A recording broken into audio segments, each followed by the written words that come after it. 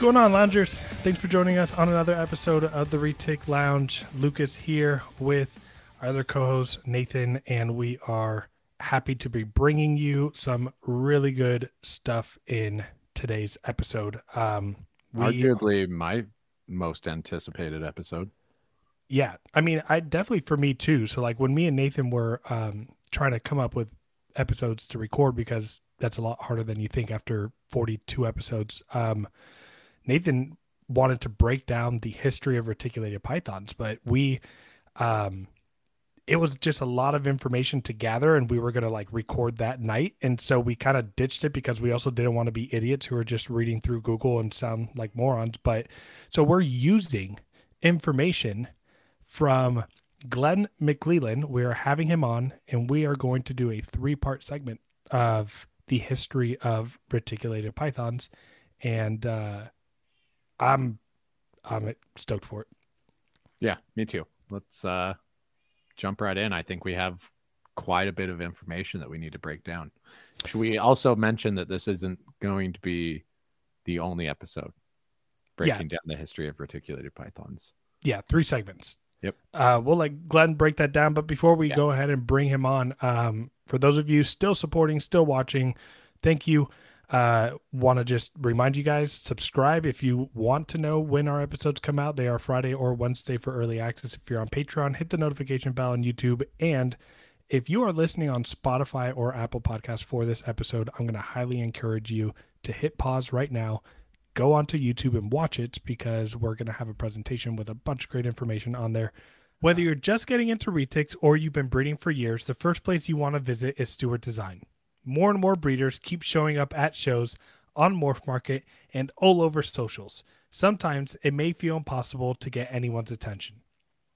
Stewart Design helps small businesses like yours do big things through brand clarity, helping entrepreneurs to start and scale businesses that are easy to know and love. Their work can help any company or industry, but they've done a ton of work for ours. Stewart Design created the brand for US Arcs, Canova, Reach Out Reptiles, Coiled, and dozens of other well-known reptile breeders. Like many of us, the owner of Stewart Design, Blake, is a keeper and breeder who fell in love with retics. Although Stewart Design does a lot of corporate work, Blake has a passion for working with people in the reptile industry. So, wondering if Stewart Design is right for you? Stewart Design can help if you're just getting started or you're ready to take things to the next level. Maybe you're struggling to stand out and build your presence online or at shows. And maybe you don't want to be like the other guys or get lost in the crowd. You want to make your own way doing what you love. You might just have a big idea and know your business is special, but you need help sharing it with the reptile community. If something here resonates with you, reach out to Blake. Have a conversation with him. To learn more or get started, visit sdidentity.com or call them at 855-SD-LOGOS. Clear brand, own markets, Stewart Design helps create them.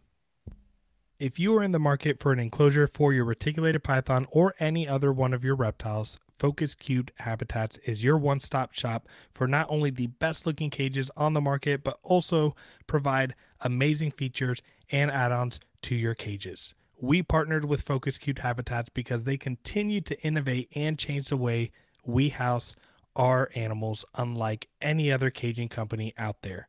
Their cages are designed intelligently and provide the most stylish and secure housing for your animals' comfort and well-being. Visit focuscubedhabitats.com for your animals' caging needs. Again, visit focuscubedhabitats.com for some amazing and stylish enclosures. We also want to thank VivTech Products for being an affiliate sponsor of the Retic Lounge. Stop by VivTech Products for the best UV spectrum lighting on the market that will enhance and improve your snake's overall well-being and health. Visit vivtechproducts.com and use the code ReticLounge23 today for 15% off. Again, visit vivtechproducts.com and use our affiliate code ReticLounge23 today for 15% off. Looking for the perfect accessories for your hatchlings or juvenile retics? Look no further than Heli Guy Serpents.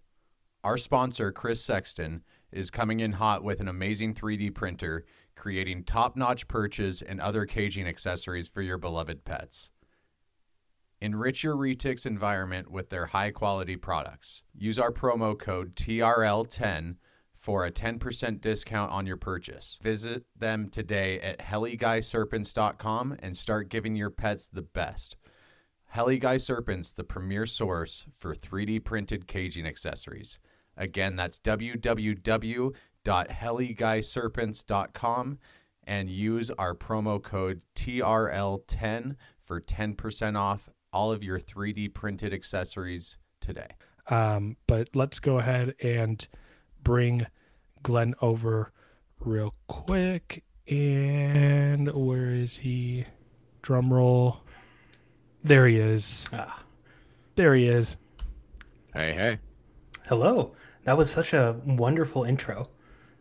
Yeah, we botch them up all the time. Are you talking about yours? Mine, yeah. I feel like I need to go wash someone's feet now to be humble again. What's going on, man? Oh, happy to be here. Honored to be here. Awesome. Yeah, we're happy to have you. We've talked here and there about getting you on with all the stuff that you're doing, but I don't want to tell people about that. So why don't you go ahead and tell people about you? Yeah, so basically my name is Glen McClellan. That's the most interesting thing about me. Right now I am finishing up my degree in biology, and for my senior thesis I am studying the dwarf and super dwarf subspecies Malaopython reticulatus championus, and hopefully by the end of the year I'll have some version to publicly share. So hopefully that's on the way. We'll see. And this is kind of a little appetizer, if you will, of what is to come. This specifically will be examining the history of reticulated pythons in captivity. We're going to be breaking it down into different eras, and those will be different episodes. But tonight we are going to be focusing on reticulated pythons in captivity from the 1700s to the 1970s. The next episode is really going to be about their introduction into herpetoculture, and then the final episode hopefully will be dedicated only to dwarf and super dwarfs. So for those of you who are obsessed with them like I am, you might only want to watch that episode, or you could watch all three. I love to talk and love to talk about these snakes, so I hope to see you there. Let's talk about you and these snakes real quick. Yes. How many do you have at home, Glenn? I only have two. All right. And 2 retics. No. Yeah. Oh, just 2 snakes? 2 snakes at all. I have 1 ball python and then a wild caught male Calatoa. First retic. First retic, yeah. Man, this guy just went in and jumped in like the 90s. Yeah, it's very telling that that's how I went and did it first. So I want to ask you a question real quick. Yes, How did you convince your professors to allow you to do a thesis on something that they're like, wait, excuse me, what? So shout out to Dr. David Marcy. We lovingly refer to him as the fly guy. He studies fruit fly genetics. So originally I was a part of his lab investigating a novel transgene on the dorsal ventral midline of Drosophila melanogaster's eye. There we go. And then you could have said that backwards and I'd still be like, yep. Yeah. So I just saw Lucas and I nodding our heads like, yeah. So a very specific project, but it was genetics, so I was interested in that.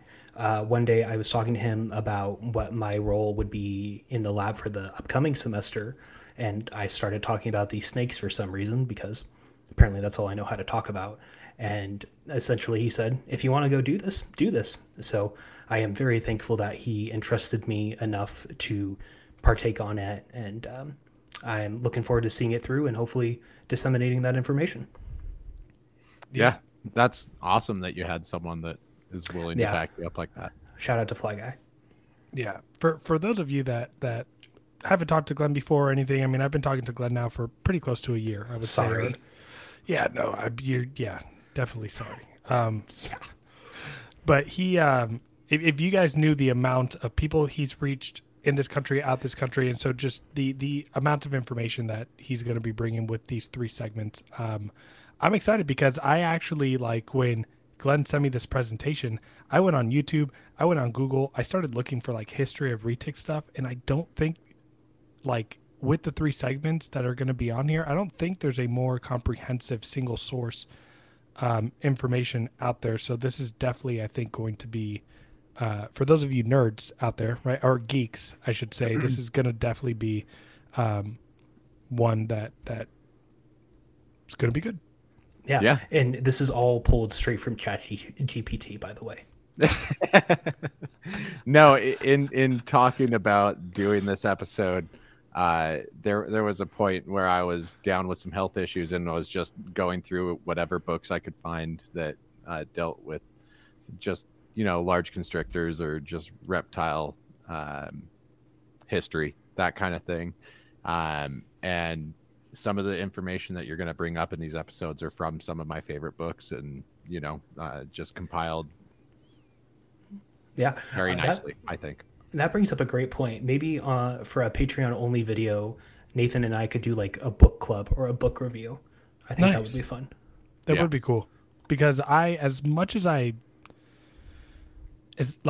it's crazy. I don't read. Like, my ADHD is bad. I have to read the same. Damn you.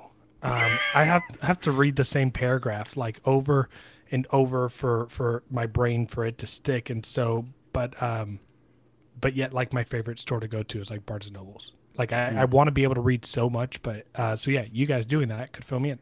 Well, and he took it to another level. Like, I'm reading about some of these price lists and other things, like just little pieces, artifacts from, the history of like the late 90s, early 80s of reptile keeping, and he has them in his hand. I'm like, what the hell? Yeah.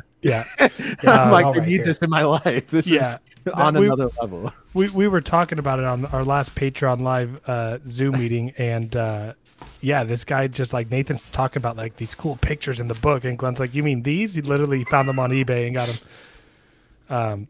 Pretty cool stuff, especially for someone who's only kept one retic. And let me actually ask you, I know that you're fascinated. You obviously picked your thesis to do it. You've compiled so much information. You're working on an amazing book that you are going to be publishing. Hopefully. Yeah, it'll happen. I think it's a really good, what at least you've told me. But like, where and when did your even like passion for retics start? Oh, yes. I love this. So when I was growing up, and this is very telling of my generation versus those who came before me, but I lived vicariously through people like Steve Irwin, Jeff Corwin, Austin Stevens through a television. I wasn't going out in my backyard and catching garter snakes, gopher snakes, king snakes, anything like that. I would catch the occasional alligator lizard. Those things are mean. But I did not have a background growing up in field herping. So I believe the first time I saw a reticulated python was on Austin Stevens' Snake Master, and he went out into Borneo in search of a man-eating python and found it, and it tried to bite his face off. That's awesome. And for some reason, I said, snake I want. Snake, yeah. And then throughout the years, people have been very generous to me, showing me their collections, and then once again, living vicariously through those online. That's the ultimate form of self-control. Lucas always praises me for keeping my collection small, but you've done the ultimate amount of research before getting into this species. Yeah, let's write a book before you get the snake. Jeez. I feel shameful. You should. All right, Glenn, you ready to jump in? I am so ready to jump in head first. Nathan, you ready? Yep, let's do it. All right, give me 5 minutes. Hold up. No, all right, let's go. All right. Brought to you by VivTech. Brought to you by VivTech. Okay, so as I had previously said, this presentation and then episode will be discussing the history of reticulated pythons in captivity. One of the big things I want to give as a warning is that this is a very Eurocentric presentation. Obviously, the Southeast Asian people have been interacting with these snakes for probably tens of thousands of years. And Europeans interacting with these snakes is 300 years old. Yeah. But because... I was gonna say we always know that white people history is definitely not always like 100 people, like 100% history. Yeah. So just because of the written culture in Europe, all of this has been written down, obviously, and recorded, and then shared even 300 years later. So that's why this information is presented in the manner that it is. Obviously, if I had sources from 10,000 years ago, I would share them. Unfortunately, I don't. Okay, so on the next slide here, we can talk about the different eras that I'm defining for their captive history. I broke it up into 6 different eras. The 2 eras that we will be discussing tonight are the 1700s to the 1940s, and then the 1940s to the 1970s. And then, as I had spoke about in the intro, we'll be discussing these other eras in other episodes. So the reason why they're broken up into this is that the 1700s to the 1940s is really characterized by the introduction of reticulated pythons to the West and to science. And then in the 1940s to the 1970s, they are introduced in a meaningful way to America. And then in the 70s and 90s, you have their introduction into herpetoculture. In the 90s to 2000s, you have the morph craze. And then the 2000s to 2014 was the world's first craze. And then 2014 to present, what? No, I mean, I just like you're spot on. Like world's first craze. I mean, we're still even fading out of that a little bit. Oh, I lived it. I'll find some photos of like they're all yellow snakes, but they have 6 base mutations in them. But it's world's first. I interrupted you. What's the last phase? Oh, I forgot. No, 2014 to present is the Lacey Act, and then the rebirth of dwarf and super dwarfs into essentially a mainstream audience in captive reptile trade. Yeah. I like how you say the reintroduction, because these things have been around forever, for a long time. And I think people are starting to know that more, but because they've been so popularized in the last few years, which I think is fantastic. Anything that's not a ball python, I love mine, but let's be honest, there's 3,000 snake species or something like that. So there's room for one subspecies of reticulated python into the captive reptile trade. So yeah, 100%. And it is far more responsible to own a dwarf or super dwarf than to own a mainland. Without a doubt. Far easier to responsibly own, yes. That's a good clarification. That's a very good point, because there are people out there that are keeping them great. But yeah, absolutely. I mean, I think we said that on this podcast a bunch of times. And I love, I'm a locality guy, not so much a super dwarf or a mainland guy. And so even the big localities I love. But yeah, that's a good point. Yeah. Okay, so we can go to the next slide and start this little introduction. All right. So the ever handsome gentleman on your right is striking. No, it's actually your dad. That's why it's in black and white. Ah, gotcha. Yeah. The handsome gentleman on the right is Johann Schneider. He is the first to officially record and name reticulated pythons. You can named them like Joey, Barbara, or like he came up with the name reticulated python. I think one was called Your, and the second one was called Your Mom, or just Mom. Oh. So wait, so you're saying he really named them like names? No. So look at the slide, Lucas. Dude, I'm looking on a little tiny MacBook screen. I can't read that shit. Even wearing glasses. I'm asking a clarifying question. I would like the answer, sir. So no, if you're following the Linnaean classification of binomial nomenclature, so genus and species, gotcha. Schneider was the first to record them. He named them. Yes, correct. Okay. Even though they've had a name in the Southeast Asian countries for probably thousands of years, it's Ular Sangka Kembang. Someone who speaks Indonesian can correct me on that, but as a very gringo pronunciation, that's what I can offer. You're gonna get Indonesian hate mail from how you probably said something really bad. Yeah, well, I love you guys, so sorry. No, so Johann Schneider was the first person to name the species, and interestingly, it's he broke it up into 2 different species because of the differences in coloration, their heads, and then their pattern. This brings up a very good point. especially when discussing pure localities in captivity, sometimes you'll see something labeled as a Kalatoa, but it is very clearly not a Kalatoa. A Mindanao Philippine looks nothing like a Kalatoa. And to the untrained eye who hasn't seen all of these localities, it could even be two different species. So this is something that it theoretically could even continue today. Can I ask you a thought? Just Yes, while sir. we're talking about identification of localities, Yes, sir. do you think that people can legitimately, like almost accurately all the time, tell the difference between a Kalatoa, Madu, Karampa? And I'm not talking about just animals in this country, right? Ooh, that's very hard then, if you're making that quantifier. Yeah. Someone might be able to. I can't. There are differences in the captive representations of each of those localities, and the very trained eye can see those differences. So like Karampas or Karumpas, whatever you want to call it, they've been called Karampas for so long, I just call them that, have a extremely chaotic neck pattern that probably descends a little bit further than the other two super dwarf localities. Madus tend to have a wider back pattern, and then Kalatoas are Kalatoas. Yeah. They're the median. The median. Yeah, That's a fair that's way a good way to put it. Yeah.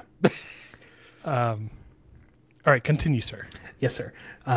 So he broke them up into two different species, which was very interesting. A few years later, they got brought back to one. There were a couple different name changes. One was to either boa or python Schneider in honor of Johann here. But eventually in 1826, it was changed to Python reticulatus, where it remained accepted until around 2004, where it changed to Broghammerus reticulatus, and now currently it's Malayo Python. So are you just being modest, or was that just a list of proposed name changes that you sent me earlier? 'Cause it was very long, and Yeah, I did not make that. But like Broghammer reticulatus. Broghammerus, yeah. So what's difficult about binomial name nomenclature is that I could write a paper tomorrow and call them super dwarf reticulatus, Yeah. but if no one accepts it, the main organization that does that is the International Taxonomic Integrated System, I think. You can look it up and correct me. But sometimes they will show a specific species name or a specific subspecies name as proposed or accepted. Jampionis is now accepted according to them. Yeah. It only took so long. Okay, so here's a question for you guys. Why don't you think that the proper subspecies information is known about within the captive reptile trade for dwarf and super dwarfs? What do you mean? Can you? So some people will say only Jampeas are Jampionis because they're talking about the Iulia 2002 paper, but then in Iulia Barker, they clarify and say it's reticulated pythons on Jampea, Coyote, Kalatoa, Madu, Karumpa Lampo, Karumpa Kiti, Kaleo, and Bonarate. But most people don't realize that it's also those other islands. So why do you think that is?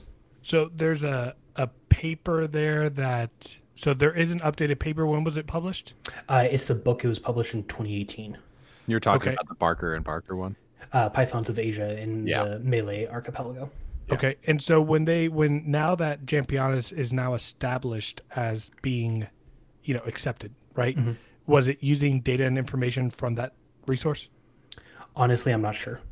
That's the big question there as well to ask: is what paper, what resource were they looking at when they decided to accept the information? But I don't know. I mean, I think, I've definitely seen very, I guess, well-respected people in that community, in the dwarf and super dwarf community, have made those type of statements.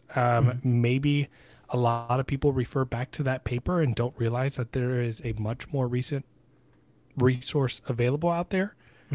I mean, if you want to ask me like what the true legit answer is, it's ignorance. Okay. I mean, it was the same with me. I thought it was originally just Champianus until I was enlightened with this new resource. Um, I, I, I, I feel that it could definitely be broken down. It could be broken further down. You're breaking my heart. I do. You don't? No. Like I think the Karumpa, the Madu, the Kalatoas, like I think those could be a subspecies. And I think you put in Kayuadi and Jampea into Champianus. Mm-hmm. And then Kaleo and Bonarate. But we don't have any of those in captivity. Yeah, I would need to see what they look like in the pictures. They're in the middle of, so Kayuadi, Jampea, Kaleo, Bonarate, Madu, Kalatoa. No, I know where they are. I would need to see an animal from like a picture. Yeah. I don't even have a photo. I know they exist. Right. But they would have to. It would make no sense that there would be those islands in the middle of Kalatoa and Kaiwadi, and you don't have animals there. Mm-hmm. Yeah. Yeah, I'm curious to see which, because they're smaller islands. They're definitely not. They're actually fairly big within that chain. I'm pulling up. When you're getting down into there. Yeah, I'm wondering what. There is one fairly small island that I believe Lucas may be referring to. Possibly, but I'm curious to see where they would take more of the I don't know. I see. I could see it. I mean, when you look at what Australia does with green tree pythons, and don't get me wrong, they're probably very motivated financially to keep things going and research and all that kind of stuff. But I mean, I think there's a drastic enough difference between a Jampea and a Karumpa to maybe consider it. Yeah. I see both sides. Like with all the different localities we have in reticulated pythons and just their span, where do we stop in, scientifically seeing something as a different subspecies or not? Yeah. Where does it just muddy the waters? I will say, considering that this is Indonesia, I will say that just the fact that we have Jampianus, Saputrii, and Malayo Python reticulatus, I would say we're doing pretty good. Yeah, I guess so. The research hasn't been done elsewhere. Yeah. So I think it would be far easier to make a case for Mindanaos to be their own subspecies, or the Malukus. Oh, well, yeah. I thought we were just talking about that island chain. Of course. Yeah. Like, definitely, like, Malukus and the southern part of the Philippine channel with the Malukus. Yeah, for sure. They look like they have some Sulawesi type of influence, but they kind of break a little bit apart from the evolutionary track that you see. There's a great video on that. That someone's done on just kind of the three main breaks of evolutionary. But anyways, yeah. I mean, there's definitely more subspecies and retics that need to be done. Mm-hmm. Yeah, because you guys are very invested in the captive reptile side of things, I was wondering your take, because that's the easiest source of crossover for science and herpetoculture. I think for the general person getting into reticulated pythons and not looking to make it a business or anything, I think there's a level of research that just doesn't go into it. It's just more, let me keep this animal. I would rather someone focus on keeping it alive, keeping it well, than knowing what the scientific name is. Exactly. Well is definitely the key word there, because it's really easy. If we can push for both, though, like that ultimately will end up in better husbandry, I'd imagine. Yeah. Yeah. Totally. Okay. So you can click one more, Nathan. Okay. Maybe. There we go. Good job. And then something you're going to see time and time again in this presentation is that reticulated pythons were used for their shock factor, because there is nothing more impressive than pulling out a 20-foot snake that could eat you. I'm sorry, but is that not what we're all doing to a degree still?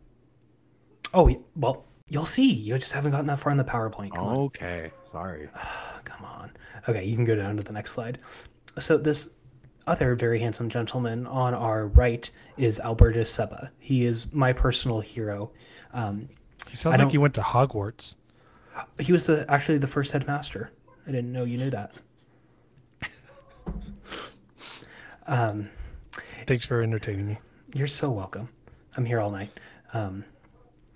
In that photo, or sorry, depiction of him, he is holding a lizard in a jar. So reptiles in general were a very specific source of interest for him. So you can hit down a few, Nathan. Thank you, good sir. Okay, so Albertus Seba. That's good. That's good. He knows what he's doing. Good job, Nathan. He probably was the first person to keep them in captivity.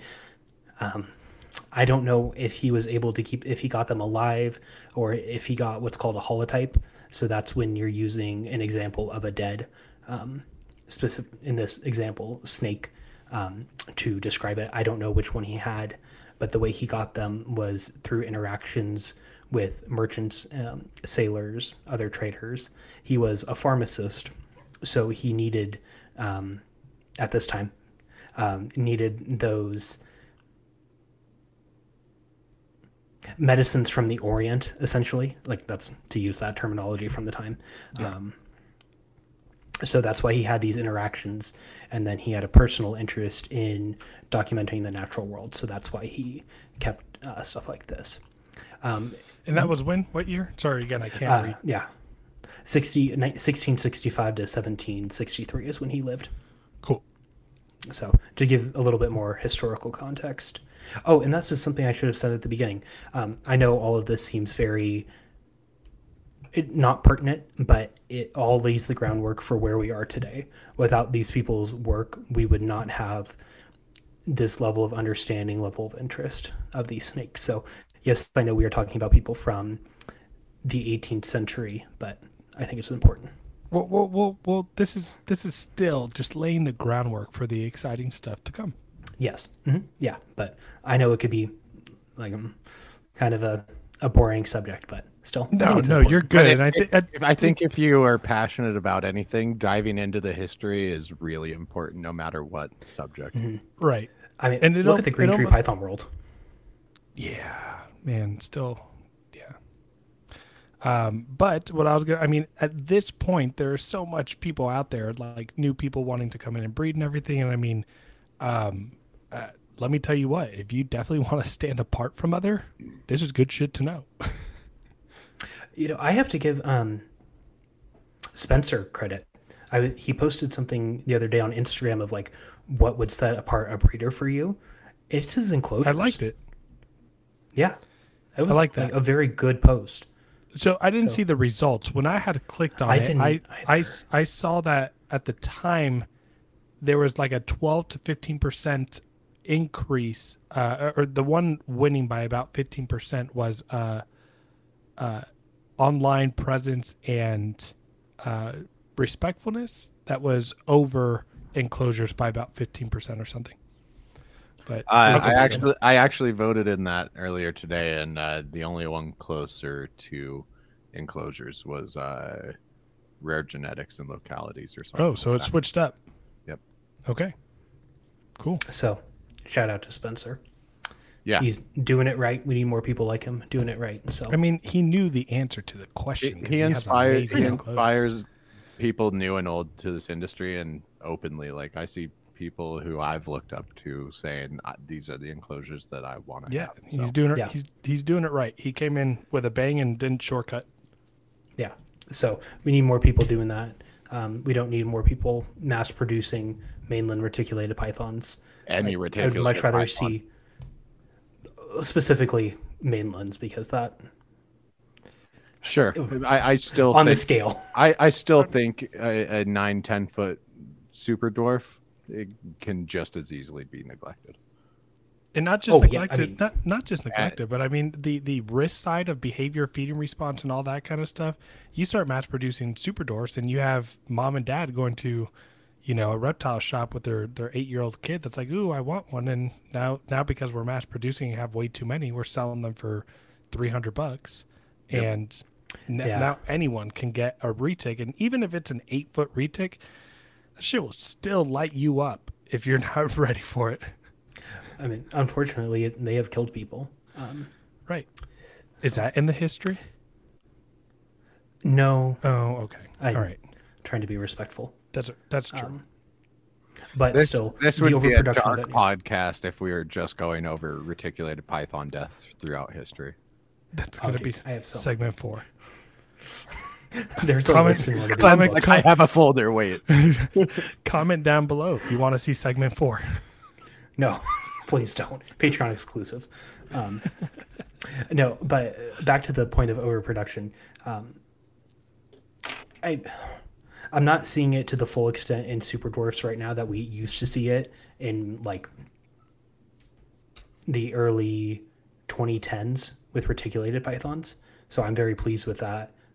But it's something to be cognizant of going forth. Glenn, you're a smart man. If you don't think that we're getting there, we have to have a talk. I don't know. Next slide. Yeah. No. Wait. Did we get through all this information? No.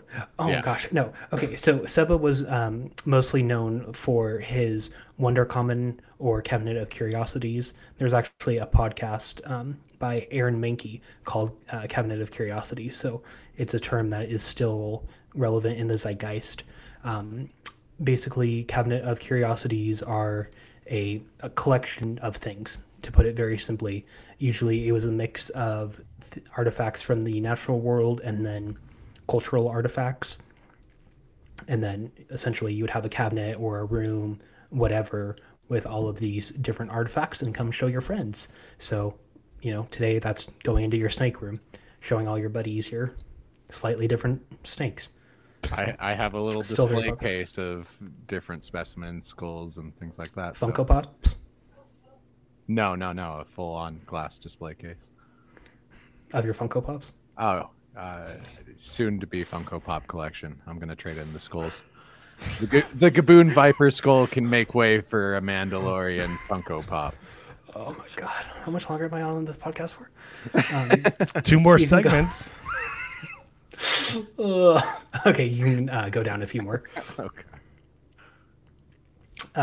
One of my favorite facts about Seba was that one of his entire collection of curiosities was purchased by Peter the Great, the Russian Tsar, in 1716, which speaks volumes about its quality and how recognized he was within this cultural subset that his entire collection got bought out.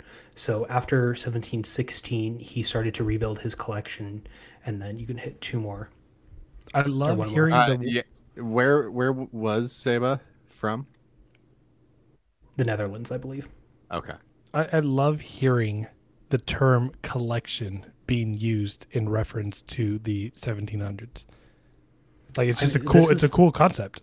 Yeah. Oh, gee, Nathan. Blowing the load, I know. One more. Yeah. One thing I want to talk about real quick. I don't know if we just didn't get to it yet, but Bolin's pythons? Oh, my favorite. Where's Ari? Wait, do you see that on the slide? Because again, it's too small for me. Yes. So, do I need to read for you? No, I'm gonna open it up on my phone and I'm gonna follow along. Son of a... We don't want Lucas to look illiterate this episode. I just don't want to squint all freaking episode. It's I'm not like hard. leaning into my mic. That's freaking weird. Well, what was your question about Bolin's pythons? No, Sorry. I'm just impressed. I know even within modern herpetoculture that people have had problems keeping Bolins alive. So I don't know that he necessarily had live specimens because it looks like, he definitely Yeah, had- probably not for those. Yeah, but I mean, it's interesting that people were already collecting Bolins even back in the early 1700s. Maybe I can find it and send it to you guys after the show, but there is a depiction of Bolin's pythons in his Thesaurus, which is the next point. But I mean, even 300 years ago, people were just as obsessed with Wolans as we are now, but he didn't have an Instagram to flex on, so he flexed on everyone by making a thesaurus. That's incredible. I left his phone number in the back. So during these 20 years when he was rebuilding his collection, a big portion of what he got were different snakes. So he was probably the first person to keep ball pythons in captivity. Other snakes all around the world. So you have ball pythons from West Africa, anacondas from South or Central America. I'm not exactly sure. Do you guys know? On where anacondas? Anacondas, yeah. Is it Central or South America? I believe so. What? Okay. Or, no, wait. Say the question again. Are anacondas? What is the range of central? anacondas? That I'm not totally sure of. I want to say South America. Oh, it's got to be South America. It's Yeah. South America. There's Bolivian. There's Peruvian. There's Brazil. There's Okay. Ecuador. Thank you. Okay. I don't think they go to Central America, but if you guys know, let us know. Yeah, thank you. Please. So West Africa for the ball for the pythons. episode, Lucas. What? Yeah, thanks. I said that's helpful for the episode. Yeah, right. Yeah, if you guys know, let us know in like a week and a half from now. That's if we even get through this. Right. No, so West Africa for ball pythons, South America for anacondas. You have rat snakes, which would be the southeastern U.S. Indian pythons, that's self-explanatory. Sand boas, Kenya. Tree boas, which would be South America. Boland's pythons, which are Papua New Guinea, and many more, including our beloved reticulated python. In these 20 years, what he was doing was amassing a collection to publish his cabinet of curiosities to a wider audience because they were so popular. So if you couldn't go to his house or whatever, you could still see his collection by purchasing this thesaurus. So if you want to go down to the next slide, there is a depiction from his thesaurus of our beloved reticulated python with a royal python and then a scarlet ibis. That is Ibis or definitely a super dwarf. And Oh, of course, yeah. And that actually, ball- from the back pattern, it's a Krumpakiti, the very small one. and I will say that ball python's throat looks like some of those leaked photo of Slither Exotics animals. Ouch. Too soon? Sorry. You're gonna have to cut that. True, but yeah, especially the lower portion of that jaw. All right, I'm next not slide. cutting that out, Glenn. No So comment. when I was originally looking at this, when you sent it over, I don't know if this is supposed to be. It says a Python reticulatus at the bottom with a question mark. To me, that looks more like a boa. A boa. Who knows? I mean, what kind of boa does that look like to you, Glenn? Oh, no. I don't know. I don't know anything about any other snake beyond super dwarf. Why am I dwarf reticulated spacing on the pythons. name of it right now? Like an IMG? Dumerals. Dumerals. Oh. They look like Dumerals quite a bit. I mean, I will say it does have a red tail. Eh. I'm red-green colorblind. I don't see that. Maybe it's an ocelot retic. But I mean, just the reference of that resource and how it has that reticulatus on the bottom question mark is definitely, I mean, just another artifact that shows the date of how old people have been looking at these animals and drawing them. Mm-hmm. And then if you want to go to the next slide, yep. In the top right-hand corner, we have a depiction called Plundering the Tower, and that's in the context of the Tower Menagerie, which was in London, England. And I don't know if you can see it, but the man depicted there is holding a, I believe, lion. So it was a pretty hardcore zoo there. You can hit 3. Yeah, there you go. So the first time that I can tell reticulated pythons were kept in a zoo was at the Tower Menagerie, like I said, in London, England, in 1825. So Schneider had only described the species 24 years before, and they were already making their way into European zoos, which is, I find, very interesting. They brought in 6 boa constrictors from Java. And we know there aren't boa constrictors in Java. I was going to say, wait, Glenn. Yeah. But those are in Central America. Yes, thank you, Lucas. No, but in that source I cited there, it's further clarified that it was likely reticulated pythons, even though they were called boa constrictors. And that's a very important point I make in that next bullet point, where they were called boas for so long. I mean, their original name was Boa reticulata or Boa rhombata. And you'll see later on in the presentation that there are more examples of them being called boa constrictors. So it's also difficult to draw conclusions about their captive history timeline because of the change in names. So, Fair point. yeah. It's like dwarf and super dwarfs. Right. If you don't know what those are, they're actually island localities. So, Right. you know, people are still Fun making fact. this. Yeah. All you retic breeders out there, you actually have boas. Originally, I'm not going to argue that point. Okay, so the first reptile house opened at the London Zoo in 1849. So this would be largely seen as the first Reptarium. kind of. Oh yeah, dude, I want to turn my house into a reptarium. The first the first reptarium ever made. Yeah, Brian Barczyk has to watch his back. No. Right. Come on, they did this in 1820. That's pretty Yeah, damn cool. Yeah. So I don't know how much of that photo you can see, but there are, I believe, a lion there. There's monkeys or a different It's a primate. freaking elephant in the back just chilling inside someone's house.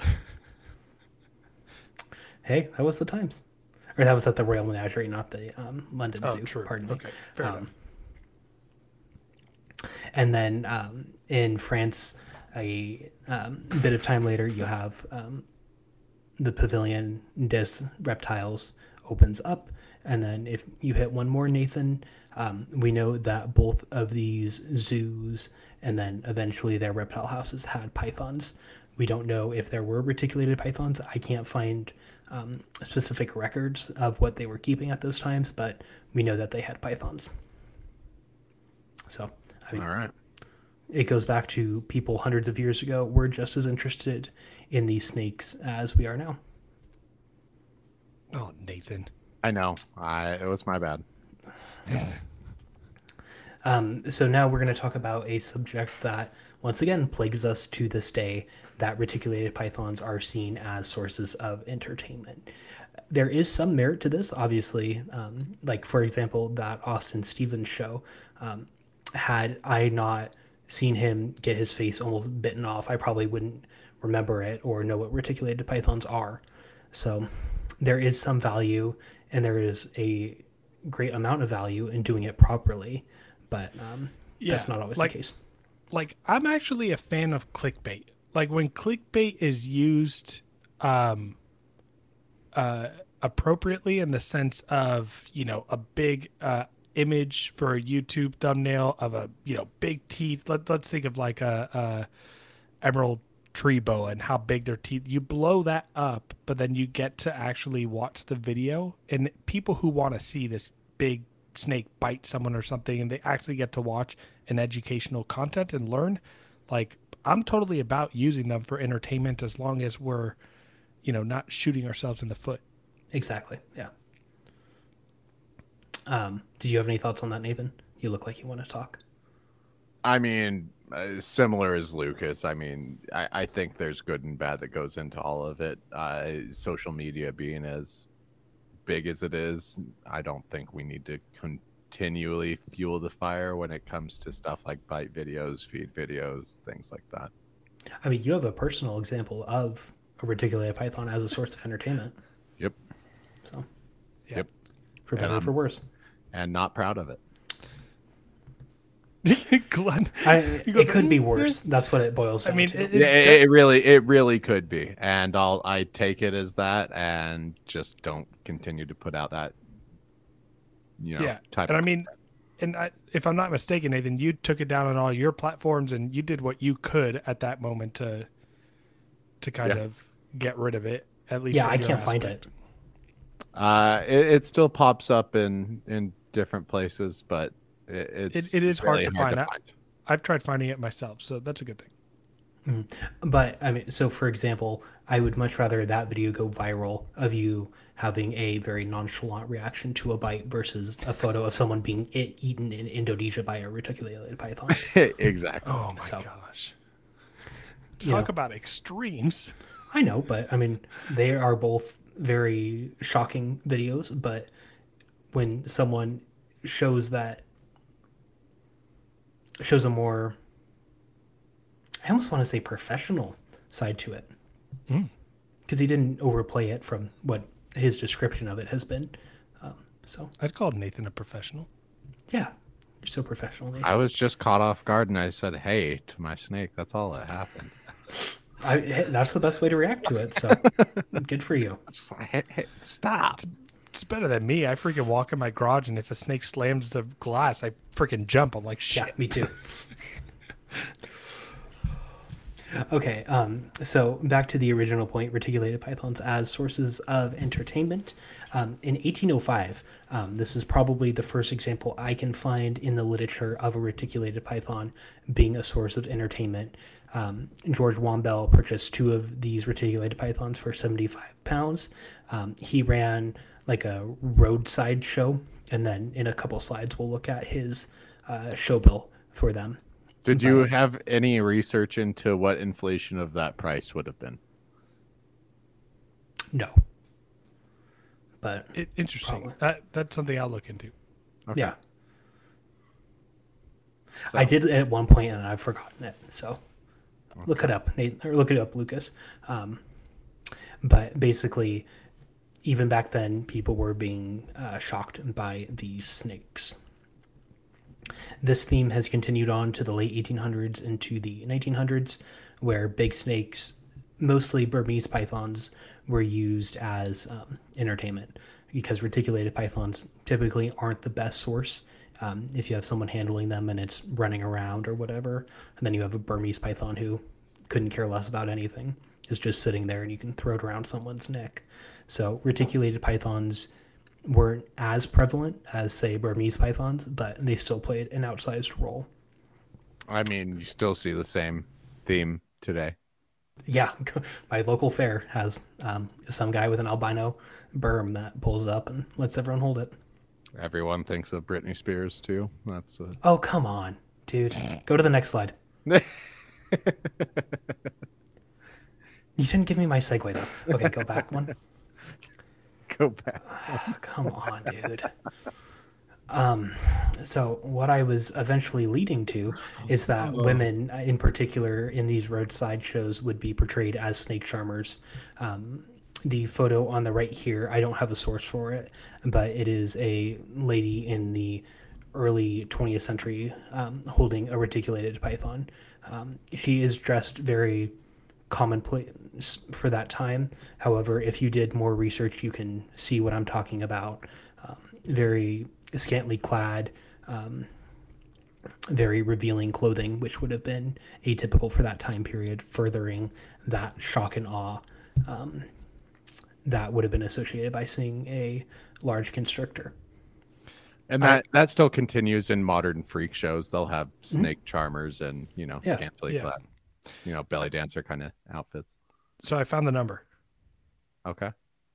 So the pounds, so 75 pounds back then would have been worth 6,595 pounds in 2020, which would equal 8. Yeah, what does that equal in freedom dollars? $8,139. God bless America.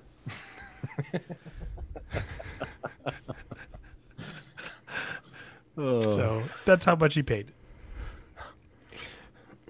Sweet. Well, speaking of Let's just do what I was told. Okay. Yeah, use that defense. Go to the next slide, please. Yeah, once again, doing what he's told. Just slowly. So we have the incredibly famous, it would be the photo and video from the 2001 MTV Awards where Britney Spears came out with an albino Burmese python, I believe named Sunshine. I'd have to double check, but That's correct. thank you. That is a very ubiquitous assumption for women being portrayed alongside snakes. Fun fact, Britney Spears lives very close to me. Fun fact, did you hear, well, it's not a fact, but did you hear these theories going around that she's actually dead and it's AI in her videos on Instagram? Oh, that's so fake. But you know that Glenn knows where Paul her McCartney. house is. He does Okay, daily actually I health do, checks on her. but I can't say any more to that. I'll tell you guys more about that afterwards. But there is actually a degree of truth to it. Not me, but someone I know. All right. I believe you're missing a slide because I did it better than Brittany when I did my Pit Viper photo shoot. That's cool, dude. Yeah, that was cool. I have to give you props for that. So this is a very corrupted copy of the show bill, and that came out of Murphy and Henderson's Tales of Giant Snakes. But it is a show bill from the aforementioned George Womble. Excuse me. And as you can see, it says boa constrictor in there. Yep. Yeah, that's like the headline right there. I mean, even bigger Yep. than hooded serpent, which I'm assuming is a cobra. Yeah. Yeah. So once again, he had two large reticulated pythons, and we're showing them off. You can advance one more slide, Nathan. And this one is a little clearer, but you have a depiction of some large constrictor killing something. I can't see it from here. But once again, displaying these large constrictors that someone in England could come see. And the largest snake in England is like 3 feet. So to go from seeing 3-foot snakes to seeing a 20-foot one is a large jump. Very much so. Yeah, it looks like a horse or a deer from my perspective. Mm-hmm. Yes, sir. Okay, you can go to the next slide. So the 1940s to the 1970s is what I am characterizing as the next era. This is really shown by the addition of reticulated pythons into the U.S. zoological setting.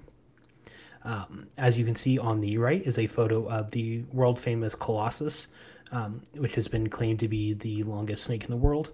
Do you guys know Colossus? Have you heard of it? I've heard the name, but I'm not sure like how, isn't it around 30 feet they claim? Mm-hmm. Yeah. And it was 20 feet, 10 inches. And it was a male, so that's a very big male. Very big. He was from Thailand. And the Highland Park Zoo actually had another massive Thai import before Colossus, but Colossus really took the cake. A lot of those early imports during this era were from Thailand. And then that continued a little bit into the 80s, and then it changed. It's very interesting to look at the legality of importing. So like the Mindanao, or just Philippines, they stopped importing in like the 70s or 80s. They banned it. So. Oh, yeah. Yeah. The one thing that really impresses me about this picture, and just maybe the husbandry back then, and especially for you audio listeners, this is a good chance to jump over, but this is a photo of Colossus back in 1960, and this is the supposed 30-foot snake perched up in a tree. Yeah.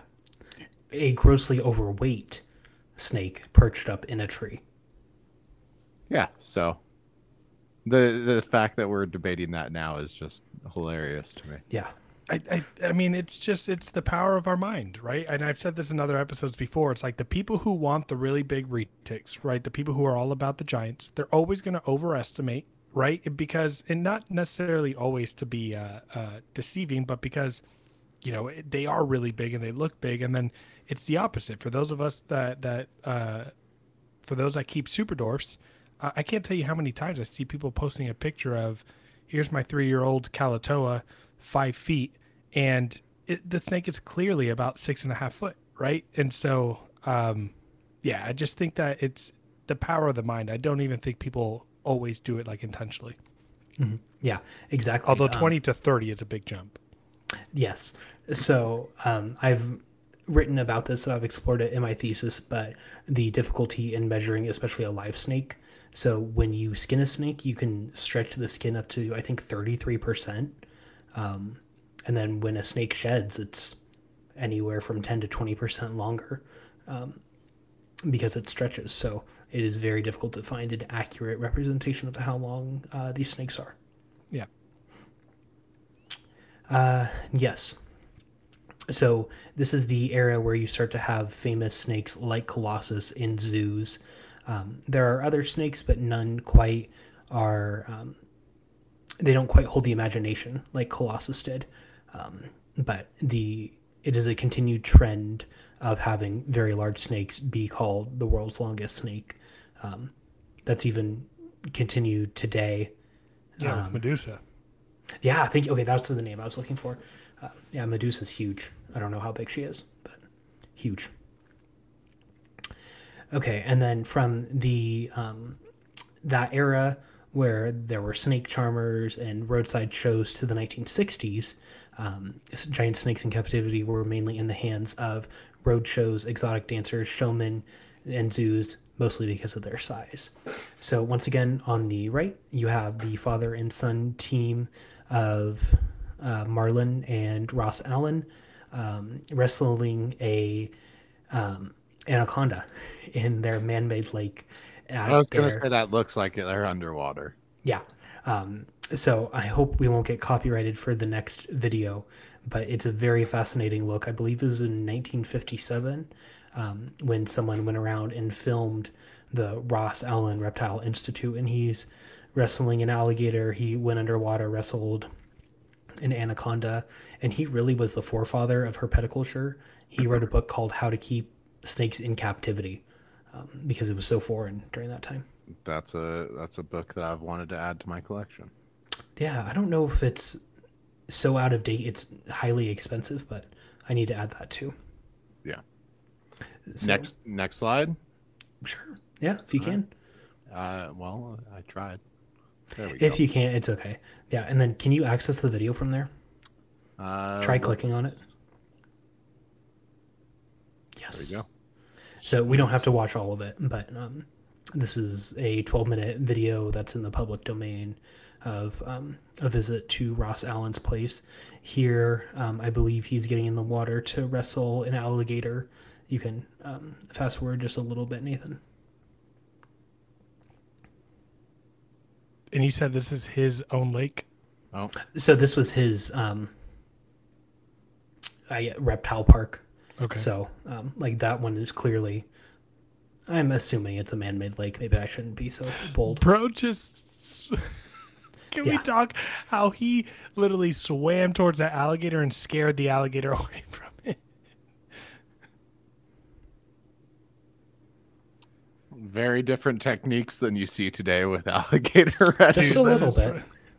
Dude, that you gotta have some balls of steel. It's some WWE moves we're seeing right now. Right. That's pretty fun. Yeah. And if you fast forward to watch. Yes. He's doing the same thing with an anaconda underwater with his son. Let's see. Yep. Oh, that's Am I way too insane. far? Yeah. That is a picture of the insanely racist practice where they collected people from the Amazon and had them live in like a replica of their village. Okay. For yeah, I think it might be further in the video where he does. That's like keeping people in captivity and that's literally replicating their what it is. environment. That's like what we're trying to do with retics now. And this is a venomous okay. snake pit. That's a coral snake, and he grabs it, which isn't. Oh my god, that is scaring me. Yeah, so if you've Venom Doc, which is a great book about just venom research, you can hear about coral snake bites. I think it's not fun. I think it's something like 80% of coral snake bites end up being lethal. Don't mess around with a coral snake. They're not inclined to bite, but that doesn't mean you grab one. No. Where's this video of him wrestling this freaking 100-foot anaconda? I don't know. It was back further. I swear. It got right to the racism really fast, Glenn. What are you setting us up for? Failure. Direct and to the point. All right. Yeah, I don't quite know. I think it's a little after that. Yeah. And then he does the tonic immobility thing. Oh, okay. I mean, at this point, Well, there's him with a boa constrictor. Mm-hmm. And I don't think he had any reticulated pythons. I should be clear. I haven't found any record. Okay. He might have had them. I don't know, but I can't find. Okay, here you go. Yeah. Oh. Okay, yeah. Wait, I'll back up a little No, bit. no, it doesn't matter. Okay, well, anyways. Now we can monologue over it. How's your guys' day going? Well, Good. I'm watching two shirtless men on a boat, so not too Yeah, bad. that's something right new now. for you.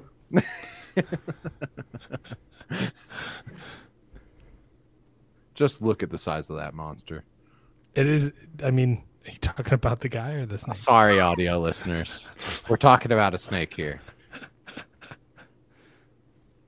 That is a pretty big anaconda. Yeah. That's got to be at least 8 to 10 years old.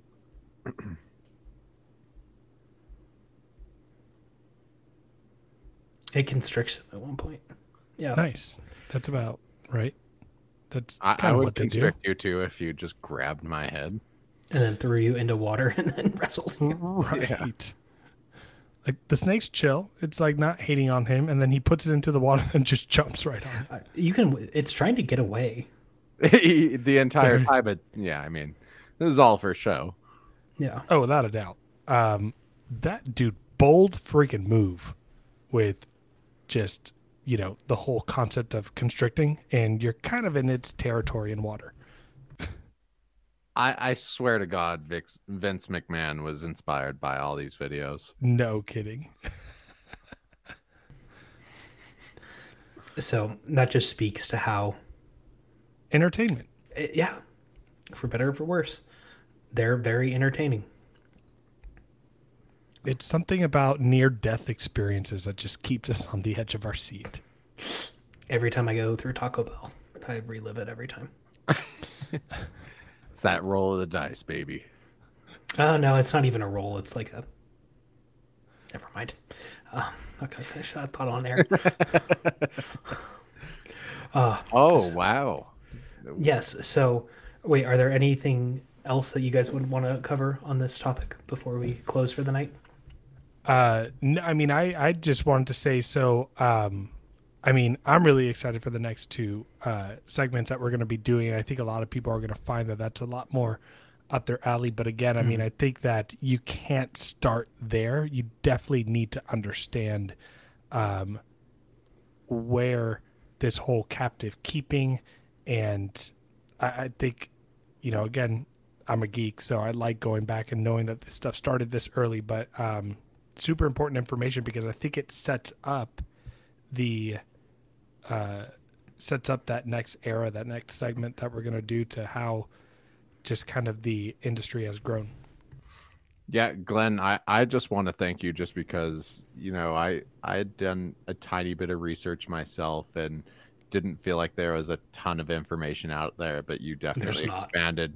There's not, but there's a lot that you've even expanded on, which I really appreciate. So I think this will be really cool when it comes out in full form. Yeah, I hope so.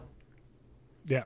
No, again, thank you. I don't even know how you managed to get your hands on a lot of this information. So if this wasn't one of your favorite Retic Lounge episodes, you're wrong. You're wrong. You're wrong. Yeah. I'm looking forward to the next two as well. Because I feel like as we start to get closer to like the times that we've kept, or like what inspired us and those kind of things, we'll get to talk more shit about it. So yeah, man, it's awesome having you on here. The level of knowledge is insane, and then like you're just cool on top of it. So oh yeah, real cool. Our listeners will appreciate it for sure. So let's go ahead and drop Glenn's plug on that next slide, so he can go ahead and Yeah, so this is really an opener instead of a closer. Ladies, any day or night, PM dawn, AM dawn, DM me. They are open. I am willing to chat. If you want a friend, a shoulder to cry on, don't worry. I'll be there. I will listen so well. I won't mansplain to you like I just did for an hour. Don't worry. I'm there for you. Same. Everyone else, I think I'm in the mail book. Good luck. Yellow pages. I think carrier pigeons still come to my house occasionally, so that's a good way to find me. But ladies, DMs are open. I love it. That's been by far the best outro that we've had. The best exit. Glenn, again, we said it already, but thanks for coming on tonight. For those of you that tuned in and got to go back in time and get to kind of learn about the animals you love and keep and why you're even listening in the first place. Love to hear your comments on the episode. And like I said, if you guys are watching on Spotify or Apple Podcasts, or listening, take a look at the episode and definitely worth seeing some of the history and artifacts that were on the slide. Yeah, we didn't drop our US ARC plug at the beginning. So Nathan. Yeah, make sure you're supporting US ARC as always. I mean, they always need our support to help fight legislation as it comes, help keep us informed. So make sure you're a member. Make sure you're staying up to date with all the news that's coming out of US ARC Florida. Free membership there. So make sure that you're supporting in numbers. All right. Thanks for listening, everyone. And we'll catch you on our next episode next Friday. Catch you on the flippity flip. Catch you on the flippity flip.